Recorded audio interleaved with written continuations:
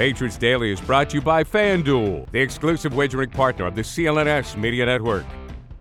Members of the extended family, Mike Kadlick and Brian Hines, coming at you with a brief, very brief recap of the Patriots-Giants game. Another loss against, what I'm sure New England went into thinking was a relatively inferior team. Yet they still find another way to lose. We spoke to coaches today, got to get some more perspective on the things that went down. So I have a question for each of you to start this one off. I feel like it falls into both your specific wheelhouses. Brian, I'm starting with you. Patriots tried out several kickers today after Bill Belichick's comment that Chad Ryland essentially missing a field goal in back-to-back weeks wasn't good enough. You're our special teams guy. I think we all love Chad Ryland. Like, he's one of those guys standing in the locker room, like, we're taking up their space. We all kind of feel like Nat's just is occupying areas. But he's one of the guys who walks by, always super nice and cordial. I think we're all fans of Chad Ryland the person, but in terms of Chad Ryland the player, what is your take on how he's performed, not just past couple of weeks, but really going all the way back to the summer? Because, his struggles aren't exactly a surprise. And do you think that it's warranted that the team might be bringing in somebody else as an insurance policy after trading away Nick Folk?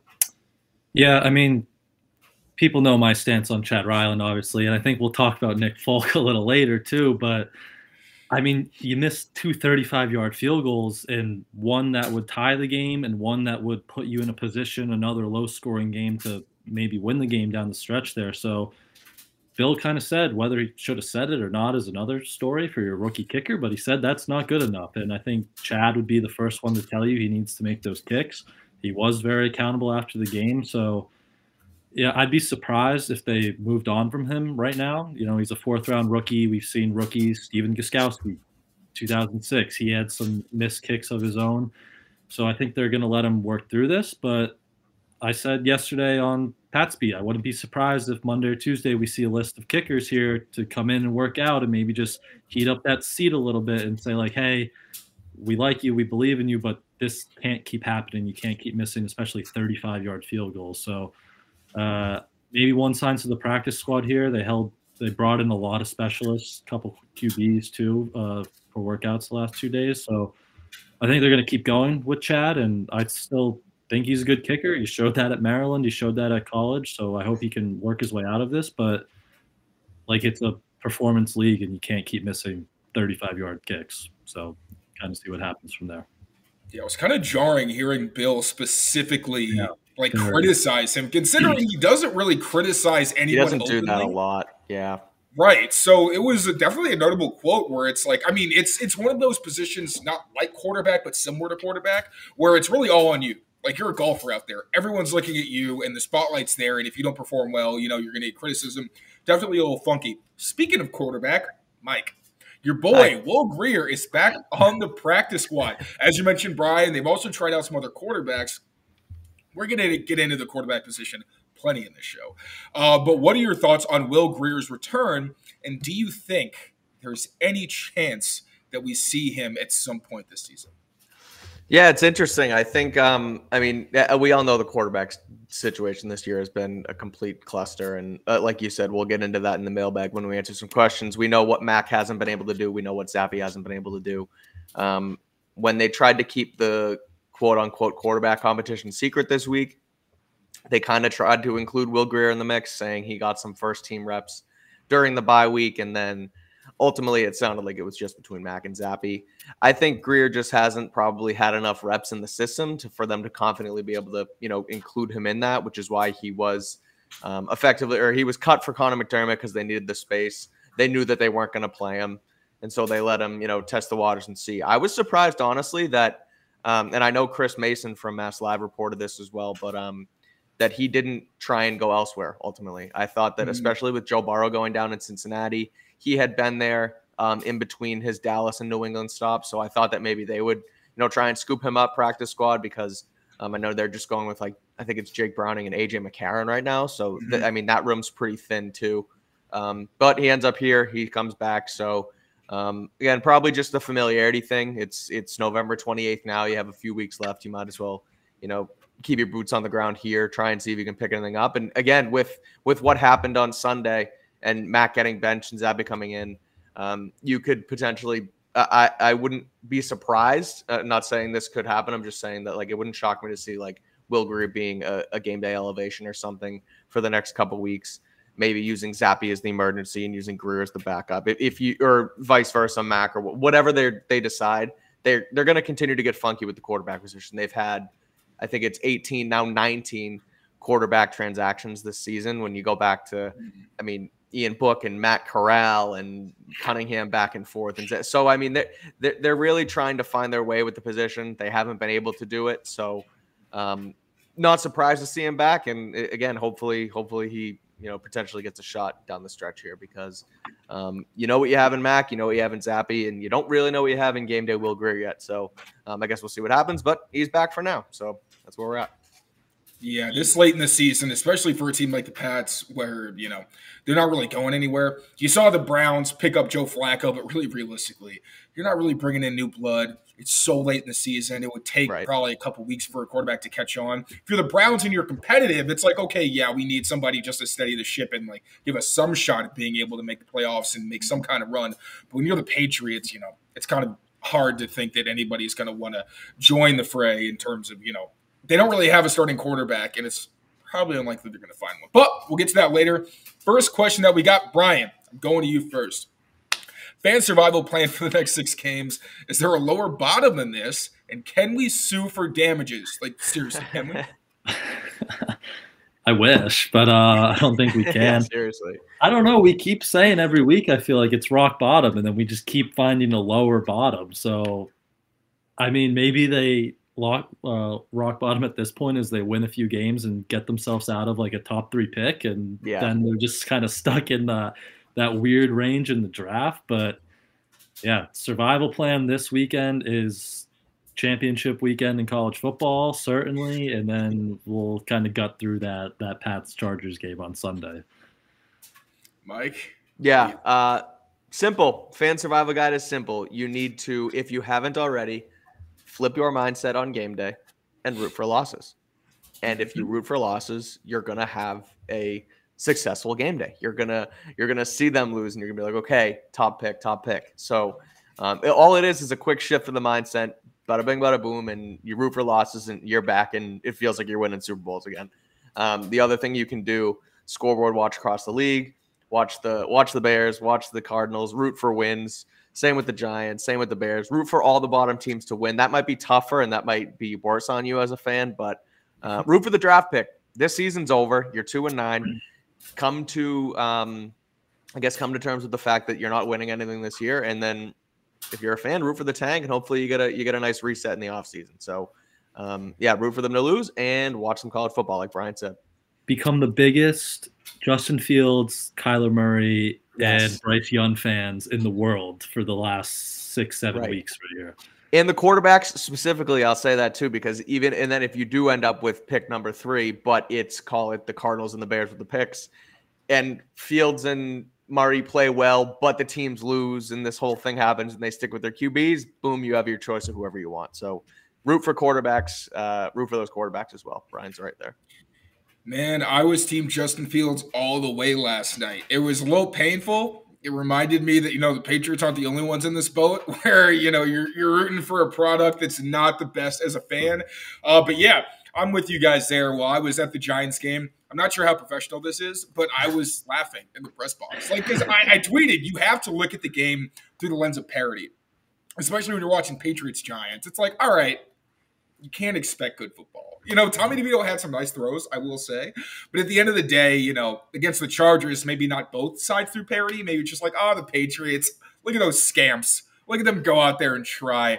You got some guys fighting hard. But at the end of the day, with the quarterback situation, it's really hard to expect this team to do much more than find ways to lose. And yeah, what's up, Mike? And I was just going to say, don't feel bad for rooting for losing either. Matthew Slater yesterday was on WEEI and was asked about the whole tanking thing and basically said, look, I can get into other people's mindsets and I understand why fans would want that. That was basically what he said. That wasn't, verbatim, but he was like, I get why people want that. We're not going to do that, but he can understand it. So if Matthew Slater gives you permission to root for the tank, then you're allowed to root for the tank.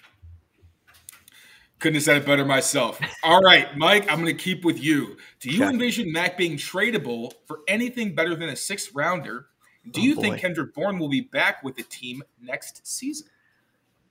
Man, if they keep playing Mac, his trade value is going to just continue to plummet because he is playing really bad football. Like But is it not? So with that point, like real quick, is he not already like sixth rounder or worse while you're going? Yeah, I mean, I don't know how to put an exact value on him. Like when Dan Orlovsky said the other day or a few weeks ago that he's heard from teams who still think Mac is a NFL quarterback, and he needs sort of a reset and get out of the system. And I tend to agree with that thing a little bit. I mean, I think he's done and broken here, but if he goes to a Shanahan type system, he could potentially thrive. But as far as trade value, I don't think you're going to get anything better than a 6th-round pick for him at this point, and I don't think he's going to improve that with the way he plays. Kendrick Bourne is an interesting question. Do I think he'll be back? Probably not. Should they want him back? Hell yeah. I think he is. Why don't you think he'll be back? Because I just think that he's a guy who is on the closer side of 30. I don't know his exact age, but he's nearing 30. Coming off an ACL, and probably wants to try and win a Super Bowl and compete in the league. And I just think that instead of going back to a reset, it's going to all depend on the money. And his price tag now is sort of lowered coming off of injury. But I just look at a guy who might take a step back and kind of think, I don't know if I want to be a part of a rebuild. I don't have much time left in my career. I'd probably rather get a few extra bucks here and maybe try and win some football games on the way out. So we'll see what happens, but that would kind of be my thinking on his whole injury situation here. That's totally fair. I looked it up. So he'll be 29 next August. 29, okay. So age is a consideration. And I looked on, I believe it was Spot Track. I think they have like less than $5 million a year next season. Because obviously he's been with the Pats since he signed his second contract, hasn't really blown up or anything. And like you said, his injury history is going to factor into that. So, maybe he wants to go to a competitor. He seems like the kind of guy that's very loyal and would stick around just from my perspective. But Brian, I'm curious what your thoughts are. It depends on the head coach too. Absolutely go either way. 100%. Yeah, that's what I was going to kind of like. I'd love him back. I think he's a great player, great energy, attitude, all that. But first of all, how's his knee? Like, is he going to be healthy? I'd imagine it's probably a 1-year deal he's looking at this point. And then who's the coach, what system he's coming into. And I know, like, we all want to talk about these quarterbacks in college and all this offseason stuff, but that's the first big domino that's going to need to really fall, the head coach and the system here. So I'd take him back, obviously. I love KB. He's a great player, but we'll see with that. As for Mac, the trade talk, every head coach and GM out there, like whether they want to admit it, like they have an ego and a big head, and they probably all think they can fix a guy. And true. Like there's someone out there is going to see a former first-round pick and be like, I can fix that guy. I can get him back on track. Whether that means they're willing to give up more than a 6th-rounder, though, I doubt it at this point. But I would think someone out there would take a flyer on Mac Jones for maybe a 5th, a 6th conditional draft pick somewhere. So I think when he still has one more year, kind of cheap money, someone will take a shot on him. Yeah, I agree. I think both of these questions it's too soon to answer either one. With Kendrick Bourne, like I tweeted after the game against the Giants, just because I was trying to think ahead to find some positivity. When you look at the Lions free agents, like Ben Johnson, if he ends up signing with whatever team he signs with, there's a lot of free agent Lions on offense. So you could build like the bones of kind of what the Lions are. So, it's one thing if you get somebody who doesn't have as many ties to maybe the Lions, where they say, okay, you want to bring some guys who are good fits in the culture, who have been positive presences, which Kendrick Bourne has been. He was like one of the leaders in that room, bringing energy. We've seen it since he got here. But at the same time, if it's Ben Johnson, he's going to want to bring his guys in. So maybe there's not as much room. So it's maybe a little too soon, although, given what we know, I think they would want Kendrick Bourne back. And then in terms of Mac, honestly, I don't think we're going to know what his trade value is until probably next preseason. I think that they're going to want to give him an opportunity. Like, if you have a rookie quarterback, you need to build out the offense anyway. You got to set them up for success. So that's going to be Mac Jones's first time since kind of his rookie season, that he's had a supporting cast that could really help him out and kind of help elevate the offense. So I think they're going to give him a chance. If he's a capable backup and he plays better, he got a real competition. Maybe you see what happens. But if he does play well and then some team comes knocking, then maybe you start to talk about a 4th rounder or a 5th rounder or something like that where, it's a little more fair on both sides and you're actually getting something as opposed to just sending him away because you're kind of sick and tired of seeing what you've seen this season. Do we remember what the 49ers got for Lance? Was it a 4th rounder? I think it was a 5th. Yeah. Was it 4th? Okay. I don't know if it was a conditional, but I believe it was a 4th. Okay. Because, that's sort of the barometer, I guess. But, not really, actually, because Max played a lot of games and Lance hasn't. But same draft class, 1st-round pick. Like, that's sort of what I would sort of look at first. But, again, you didn't see what you had in Lance yet, where you kind of, at least with New England, you kind of have a little bit of a sample size with what Mac Jones can do in the league. So, yeah. And it was a 2024 4th-round pick. Yeah, okay. For some reason. But, yeah, it's quarterback, talented, it's fair. But, again, that's not right. Mac. Like, Mac isn't Trey Lance where you're banking on developing his talent. It's like, no, this is a guy where you're trying to get him back to doing the bare minimum and then hoping he can excel. So, tough situation. All right. Forget who I go with last time. So, I'm going to go with you this time. I think it was Brian. All right. Besides Bill Belichick, who's looking like a dead man walking? Who of the current coaching staff should the Pats keep? Mike. Oh, boy. Gerard Mayo. I think Mayo is a good coach. I like what he's done. I think he's a good leader of men. I won't be surprised if he ends up taking more head coaching opportunities, at least interview opportunities this coming coaching cycle. But man, I look at the rest of the staff and the buzzword and the talk around the staff for the last couple of years has just been brain drain, and it's not wrong. You have guys like McDaniels who have gone, and you can say what you want about Josh McDaniels. I think he's a pretty good offensive coordinator. He did a good job here with Mac Jones. Doesn't work as a head coach, but he was good here. They've lost, even going back, guys like Brendan Daly and who was the Chad O'Shea, the wide receivers coach who went with Brian Flores.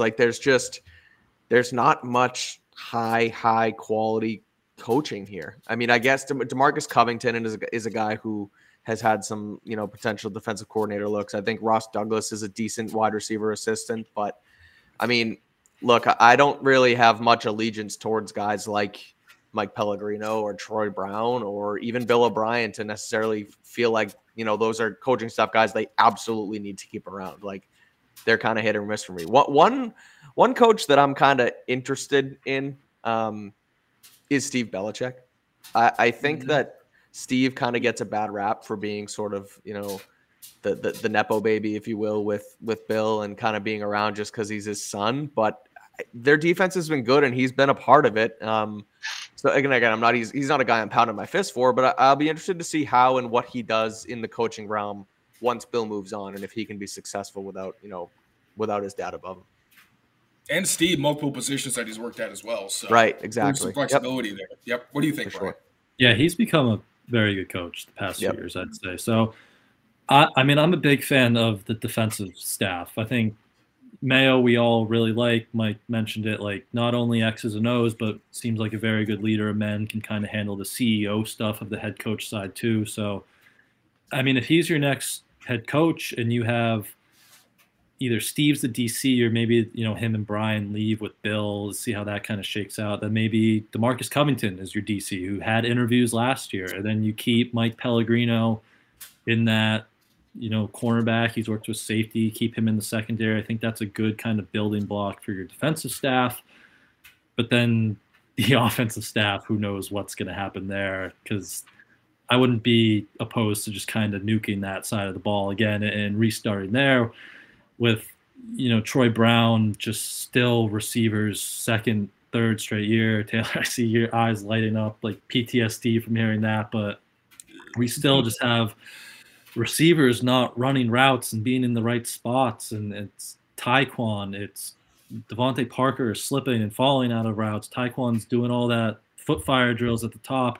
Even Pop Douglas, who's been your best receiver, but it's still week in, week out, there's one or two errors. Like second or third drive of the game, he's one-on-one up top, and Mac expects him to break out, and he just kind of turns back into the defender, and the pass, sails out of bounds. And like that should be a layup, but it's not because it's a route running issue. So the offensive side of the ball is shaky. We were talking too quickly before the show with Bill O'Brien, and is that system, is this offense still fit in the league, right? Because we saw Josh go to Vegas. It didn't work with Carr. It didn't work with Garoppolo. Are we at the point where this system was basically Tom Brady, and there's just so much going on before the snap, mental stuff? First third down of the play against the Giants, you see Mac just doing all that hand motion, pointing out rushers, doing the, routes, offensive line blocking. Then he's clapping for the ball, and it's a low snap, and then it's a delay of game, and it's just like on the ground. The thing slid to him. Is there just too much going on there from a mental standpoint, where maybe just this offense is kind of living and dying by Tom Brady all those years, and like he's the only one who could truly run it. So, like, sum up the question: defensive staff, I love, but offense, yeah, maybe time for a new regime there. Yeah, I would keep the defensive staff. I don't think they're the problem. I think that when you look at like the cornerback position, we're going to get to this one also later, but it's just like a sneaky, huge area of need because it's a position that has very little reliability in terms of availability. I think the linebackers have been fine. Jawan Bentley has struggled at times this season, but I also think he's been dealing with some injuries. Like, I kind of don't want to lean too much into that because we've seen what he is for years. Players have down seasons.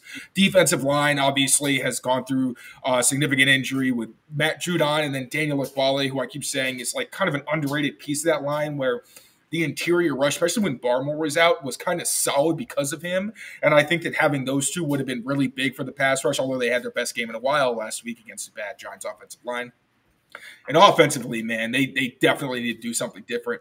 I asked Troy Brown specifically about Tyquan's route running because, like you said, Brian, the foot firing, he takes so long to get into his route and make himself available for the quarterback on a consistent basis. And it's ironic because he's someone who's fast, and everyone wants him to use his speed, use him vertically, da-da-da. Have you seen the Patriots offense lately? They don't want to throw deep down, or they want to. There's no such thing as vertical. Yeah. Right. Like Bill O'Brien is calling, like you'll see first down play calling is very heavily play action. He's trying to give these guys downfield opportunities. They're not taking advantage of them. So you can complain about Tyquan Thornton not being used downfield, but that's not really where the offense is right now. And then at the very least, you want a guy like him to use the threat of his speed to get open. Instead, he is one of the slowest people to get into and out of his routes on the entire team. So it's kind of hard to say, okay, like, and then that's why I asked Troy Brown, because I'm thinking, okay, well, is he doing the right thing? Maybe he's going rogue and, it's just a situation like that. And he's going to defend the player. He's not going to air him out to us. But he and Ross Douglas said that, he's a second round pick for a reason. He's doing what he's supposed to be doing, and he's a good route runner. I'm like, well, we haven't seen that in the NFL. And I understand he's behind, but you're putting him on the field. So something has to be expected, and it's not even that he's not doing great or like a Demario Douglas. He's making an impact, although there are glaring mistakes every week. Yeah. Tyquan isn't even doing that, where you're seeing on the field like, all right, I get it. You make your mistakes, you have your contributions, that's part of the growing process. It's all bad, and it affects other people where, Matt can't really rely on him, and he's going to the next read, and it kind of just throws off the timing of the entire play. So I'm with you, Brian. I think the defensive staff is okay. I would like to keep them, but the offensive staff, like, I don't really know how many people there translate to a new team. And with Bill O'Brien's scheme specifically, I think it's hard to know, really, because we haven't seen this version of Bill O'Brien's offense in the NFL. We saw shades of it with the Texans and Deshaun Watson, but we haven't seen this version of it with a functional roster. Like, who knows how great this offense would be if you had a guy who could run those Tyreek Hill, cheat motions. And it's not a rookie who's taking forever to turn around into Demario Douglas because he doesn't really understand what's expected or he's not conditioned to do it. Like, you get some guys who played NFL football and maybe it's better. But, the guys you have who played NFL football, your best guys on injured reserve, and the other two guys have been benched for guys who give you almost nothing, throughout the season. So, yeah, offense, there's got to be a change. Speaking of change, we're going to move on. But first, quick word from our friends at FanDuel. We'll be back. Score early this NFL season with FanDuel. You know it's America's #1 sportsbook. Right now, new customers get $150 in bonus bets with any winning $5 money line bet. Look, if you're not good at math, you know that's a good deal. I mean, I'm not good at math, and I know that's a good deal. That's $150 if your team wins. If you've been thinking about joining FanDuel, there's no better time to get in on the action. The app is easy to use, so easy to use. There's a wide range of betting options, including spreads, player props, over-unders, and more. Visit FanDuel.com/Boston and kick off your NFL season. FanDuel, official partner of the NFL. All right, here we go, folks. Now pay attention to this. 21 plus and present in Massachusetts. Hope is here. First online real money wager only. $5 pregame money line wager required. First online real money wager only. $10 first deposit required. Bonus issued as non-withdrawable bonus bets that expire 7 days after receipt. See terms at sportsbook.fanduel.com. Gambling helpline ma.org or call 800-327-5050 for 24/7 support. Play it smart from the start. GameSenseMA.com or call 1-800-GAM-1234. All right, next question, Brian. This one's going to be you coming up first. Obviously, the Pats have needs in almost all position groups, but where does the secondary fall in the priority list? Was seen as maybe our biggest strength going into the year, but it hasn't really shaken out that way. I'm going to take this off just so we can see all of you, Brian. There you go. I mean, I think boundary corner is going to be another need, right? Because the JC reclamation project has not gone great between the whole fiasco with bed checks and whatever, and then on the field beat multiple times deep by Jalen Hyatt. It was not a good game from JC, so I think he's probably not in the plans next year, so you're gonna need another boundary corner with no Jack Jones, no JC. Christian Gonzalez will obviously be back, but from there, we'll see how the safety room shakes out. Do they bring back Kyle Duggar? Is Marte Mapu there, or is there a new defensive staff in that's going to actually play Marte Mapu at linebacker? So you still have some talented guys with Christian Gonzalez. Jabril Peppers is under contract. Marcus Jones will be back. John Jones is under contract, but you're still probably looking, that boundary spot specifically is probably back on your need list entering this offseason. And I'll say specifically, I'm not trying to be nitpicky here, but boundary specifically I think is fine because that's Gonzo. Like this right now, it's been JC just because he's the top guy. But, we're probably more that outside corner, but field, where it's more John Jones, where they're kind of playing a lot of the zone assignments as opposed to a Gonzalez who plays the man stuff on the backside. But yeah, that outside cornerback position, you got bodies, but not a lot of guys where you go into next season being he'll play, 12 games at the bare minimum. We can rely on him. I completely agree. They need their Jason McCourty again. That's what they need in that secondary. Just a guy who's reliable and you can rotate them in there. That's just what they need. Another reliable kind of veteran in that room. Absolutely. Yeah, I agree. Brian said it best. I mean, it's corner, it's safety. I think you look at some guys like you mentioned Duggar, who's in a contract, or you don't know if he's going to come back, so you might have to, worry about that position. And cornerback looked, really good in the offseason with, Jack Jones before his several mistakes. Obviously, Gonzalez looks like he's well on his way to being an all-pro outside cornerback, but you need two cornerbacks because that's how the field's set up. It sounds stupid to say it, but you need another one. So, I think you kind of have to look at, like Brian said, your Jason McCourty type of guy who veteran, plug and play, come in here, take over opposite Gonzalez, and same with safety. Like I said, depending on if you re-sign Duggar, you're going to have to sort of reset that position as well. So secondary is definitely a position you need. Yeah, I agree. I mean, Gonzo, like I said, Gonzo's the only guy that you got. And even him, with the shoulder injury, I know Doc Flynn mentioned that they had to shut him down because if you had continued to play him, it could have been something that became a lingering issue. And you still don't know when he comes back next year. He's a young guy, but is that going to be a thing? Because we just saw Marcus Jones have 2 season-ending shoulder injuries. So you don't know for sure whether he's going to play every game for you. And then Jonathan Jones, Marcus Jones, talented, smaller cornerbacks, but availability is an issue. John Jones doesn't usually play 100% of the defensive snaps. Obviously, there's a bit of rotation going on there. And one of the reasons I kind of give Mike Pellegrino credit is because how often do we hear Sean Wade's name? Not very often. Right. And even when it comes to like, there's been plays like J.C. Jackson. Like one of the biggest glaring issues is if you could rely on JC and he was who he used to be with the Pats, you're set. Like you're good. You got JC and Christian, then find out what you're going to do in the slot. Miles Bryant also probably going to be back with the Pats. He's one of those like Juwan Bentley types where he's more valuable to you than he is to other teams probably. And you got some stability there, but JC Jackson he allowed Jalen Hyatt to have his first 100-yard game in the NFL. And beyond that, there were several plays. He could have had a 200-yard game, honestly, because of all the space and all the plays that could have been explosives where the pass rush saved him. So quarterback, huge question marks there. Going to need to be addressed. And then safety. Jabril Peppers is playing like a guy who should be making like maybe $10 million-ish a year because he's making plays, whereas a Kyle Duggar is going to be the guy who's probably making $10+ million a year next year. And the playmaking from him, we've seen flashes lately. I'll give him credit for that. They're using Jalen Mills more in that free safety role to frame up in the box. But I don't think you're seeing that $10 million a year value because he's not making as many plays. There's not as many tackles for loss. There's not as many, turnovers and things like that. So it's definitely one that's going to need a closer look, especially with Adrian Phillips and Jalen Mills looking like they're probably on their way out. Phillips is under contract, but he's not playing. And Marte Marapu, like you said, he's not really being put in a position to succeed. I thought he could be a Swiss Army knife playing all over the place because he's athletic, made plays in college. We all did. And it's not manifesting, and it's been disappointing. But yeah.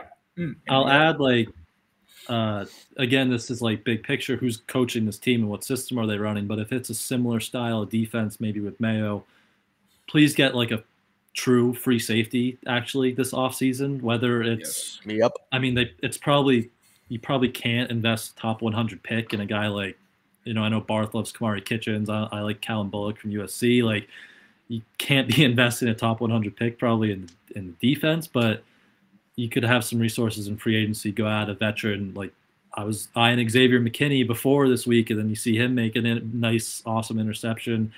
Get a free safety, an actual free safety, a rangy free safety, because this defense desperately misses Devin McCourty. So that's another guy they failed to replace, and another need kind of if it's the same Mayo Belichick style of defense going forward. And you saw it, like Peppers has been pretty solid in that role, but Kyle Duggar, like the Giants missed a touchdown where Duggar shades all the way to one side of the field, and DeVito missed him, but he had somebody down the seam wide open. So, yeah, that discipline is inexperience. Even though Duggar played in college, he's a box guy, so it's much needed.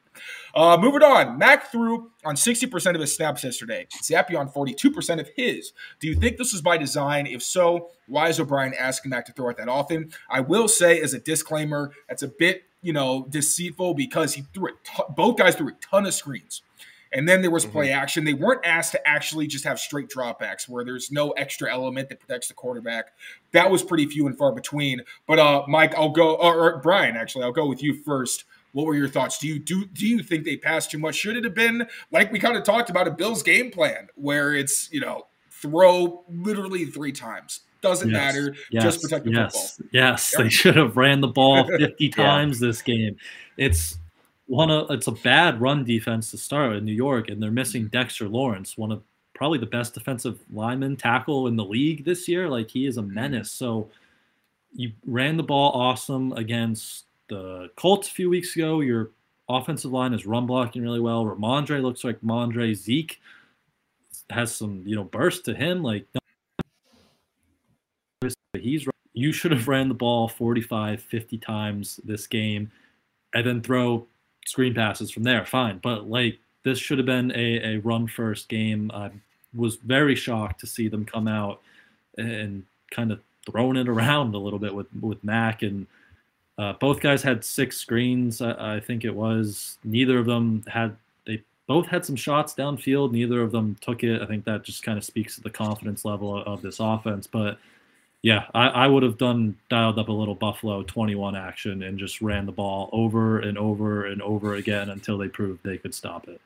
Yeah. I mean, I thought that's what they were going to. I know, Taylor, you had mentioned that a few times earlier in the week, last week, just like dust off that playbook and just ram it down their throat. And look, they probably would have had a lot more success with that. They probably would have won the football game if they just ran the ball like 40 plus times, but they didn't. And that clearly wasn't the game plan they wanted to go into it with.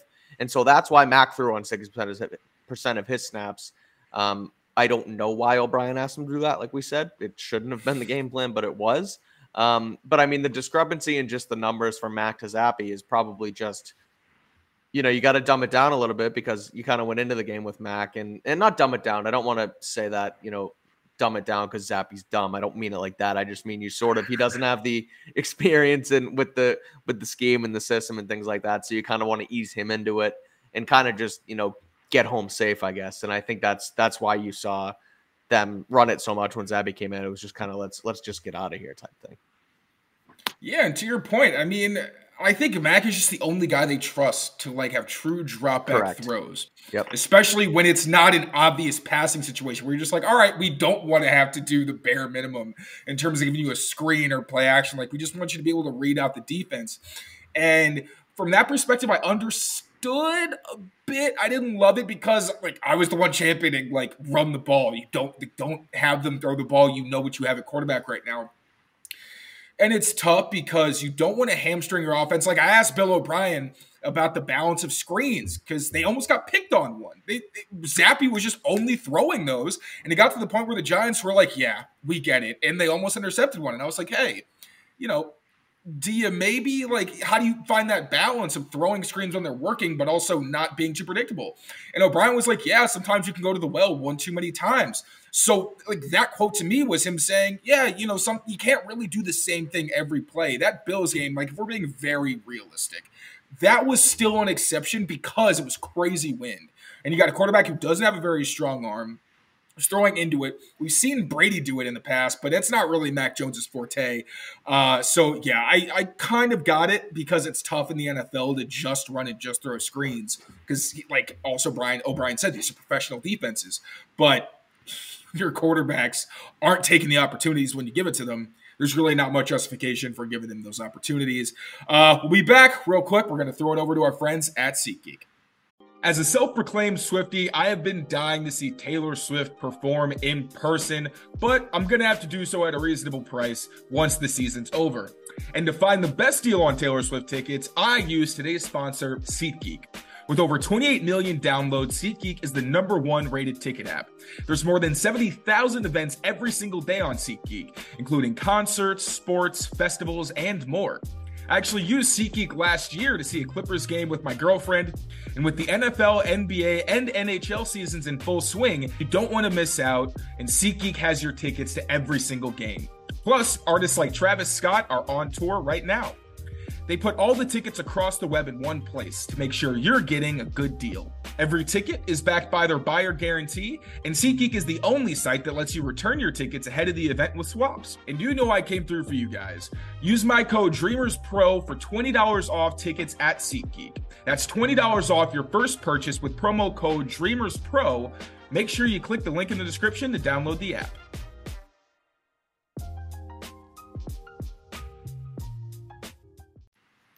We just lose Taylor? I think so.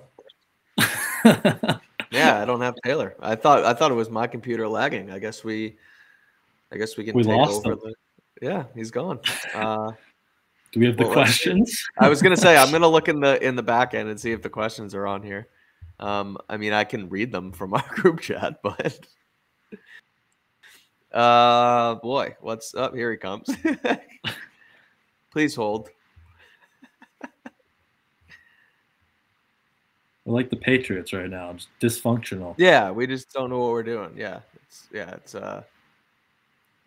everybody was told to be ready to go, but Taylor is the no one was ready to go of the podcast. There he is. Now he's muted too. Oh, good.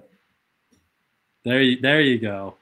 I was just trying to have a meta commentary on the state of the Patriots. That's all that was.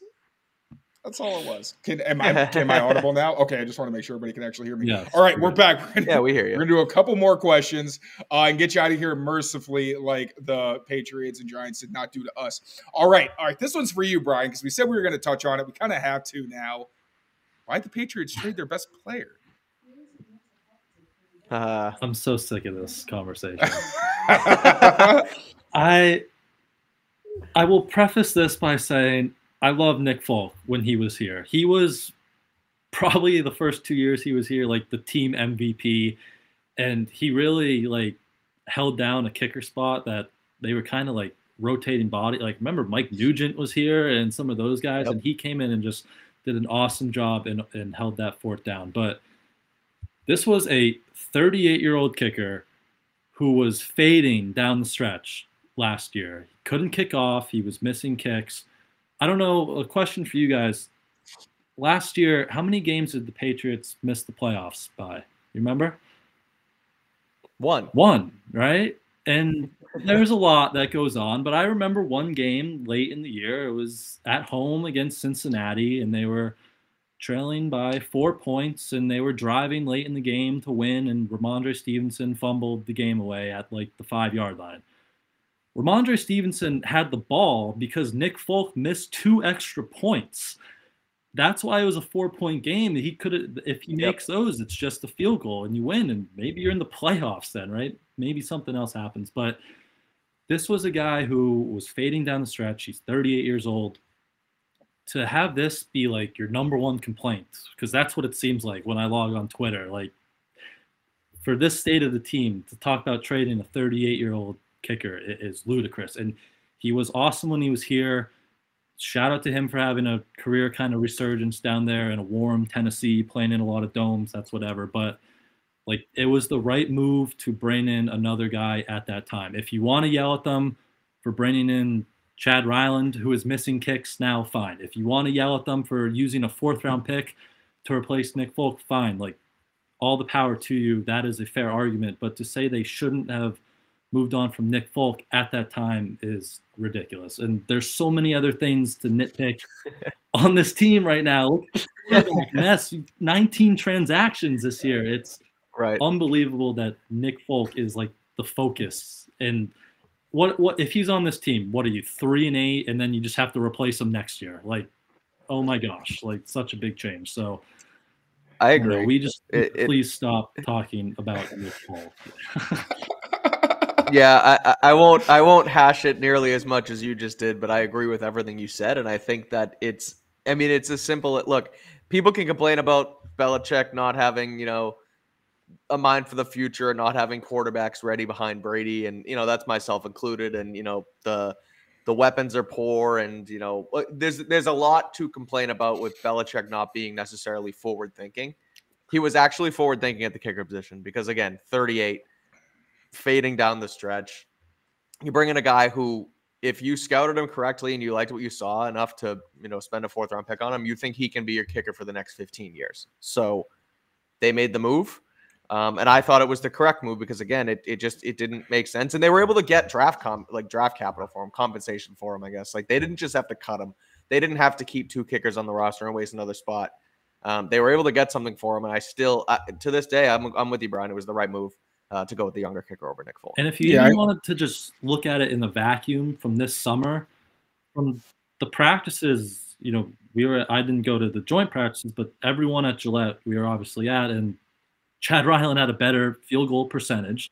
100%. And he obviously has more leg, and he can kick off. And go back to that Bengals game, they had 2 kickers on the active roster because Nick Folk couldn't kick off. They had Tristan Vizcaino up to handle kickoff duty. So I don't know. It's not even a pro Chad Ryland take. It's just it was the right move at the time, and I can't believe the outrage right now that Nick Folk still isn't on this roster. Yeah, I specifically remember at the end of the summer, we were all happy at the possibility that Nick Folk could just be closer to his family in Texas. No one was like, oh, you got to keep this guy. So, yeah, it's definitely some revisionist history going on there. You guys nailed it. We're going to get to our last question.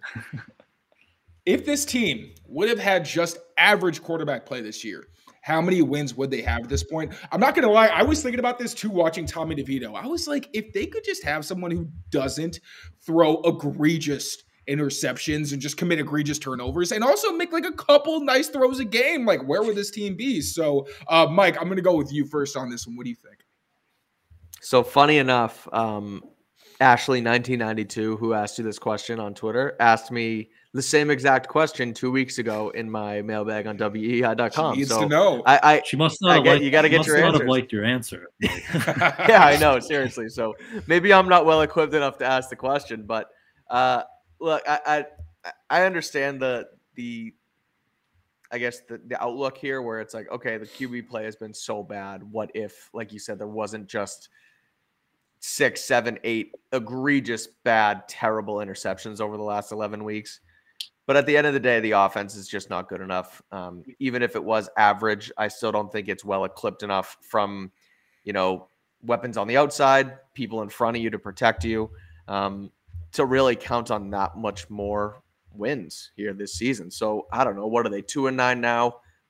Maybe they're 4-7, but I don't see much more coming out of it than it. And I've sort of, and Amit is probably going to come in the chat at me after this, defending Mac Jones. But and Bill O'Brien said it today too. Like, yes, Mac has been bad. I can admit that now. I was a Mac guy, and I still, I like Mac Jones. I think he got, screwed, ruined. I've used all the words in the book for it. But at the end of the day, it's not only his fault. There are more reasons why this offense and this team is 2-9 than just Mac Jones solely. So even if it was average, I still think they only get maybe a couple more wins at max.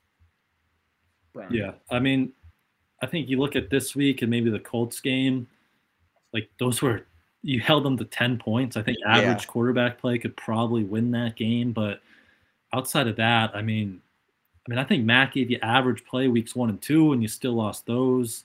Maybe the Raiders game, but I mean, outside of that, like, you're still going to get blown out in Dallas and New Orleans probably. So maybe you pick up an extra win or two these last 2 weeks, but what does that do for you going forward? So I think you're still kind of at this same point with Mac. Just, Mike said he's not good. Like, he hasn't played good football this week or this year, but he hasn't been helped. We talked about the receivers a lot. That's still a mess. Guys in the same spot, route running issues. The offensive line has been better, but still breakdowns at key times. And it just all has compiled to just kind of, the wiring's gone for a once cerebral quarterback. And yeah, so maybe you pick up an extra win the last 2 weeks, but I think you're still kind of you're still behind the 8 ball.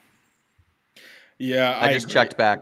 I just checked back to the mailbag, and I did say prior to this week, maybe give them one more win. Congrats, you're 3-7. So I would agree that quarterback play this past week against the Giants probably would have won the game too. So yeah, 2 wins max. Yeah, I agree. No, Brian, you got some? No, that was good. I agree with you guys. I think if they have an average quarterback, this is a mediocre team. And I don't think you want to be mediocre this season. I think you want to be bad.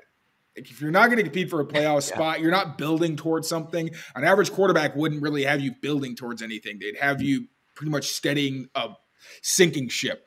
I think it's definitely better off that you just eat this season. It sucks. You've eaten a couple bad seasons at this point, but now silver lining, you get probably a top 3 pick. I don't see the Patriots winning 2 games. That would really mess with them getting one of those top 3 spots. So they have a lot of holes. I'm not going to pretend that quarterback is the only thing that's ailing them, but that's the whole point of this, is that it's not just quarterback. There's other issues on this offense that are holding it back from being a legitimate contender. But that's going to do it for us. I do apologize we didn't get to as many of the live chat questions as we wanted to. Do a better job of that next week. But you had so many great questions on my Twitter thread. So if next week you want to get your questions answered, I will do a better job of making sure we have some more space to get you guys in the chat. But make sure to submit those questions when I post. I usually post on Mondays on my Twitter to try to get some of your feedback. But fellas, we're at the end of the show. Please, Mike, I'll go with you first. Brian, then you. Let the people know what fantastic work you got coming out this week and where they can find you if they don't know already. On Twitter, at Mike Kadlick.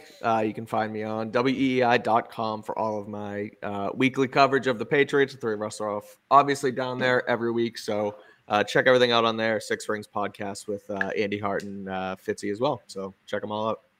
Yep, and my Twitter, I am Brian Hines. Written words over at Pat's Pulpit and Pat's Beat right here on CLNS with Barth twice a week. So make sure you tune into that. Absolutely. Thank you, fellas. We'll be back next week to recap whatever happens against the Chargers. Take care of yourselves. Throwback Take week. care of each other. Oh, yeah. Look forward to that. We got throwbacks. True. At least visually, it should be visually. I mean, we're still gonna have to watch the game, so we'll see. But it'll be pretty in terms of the colors. Take care of yourselves. Take care of each other.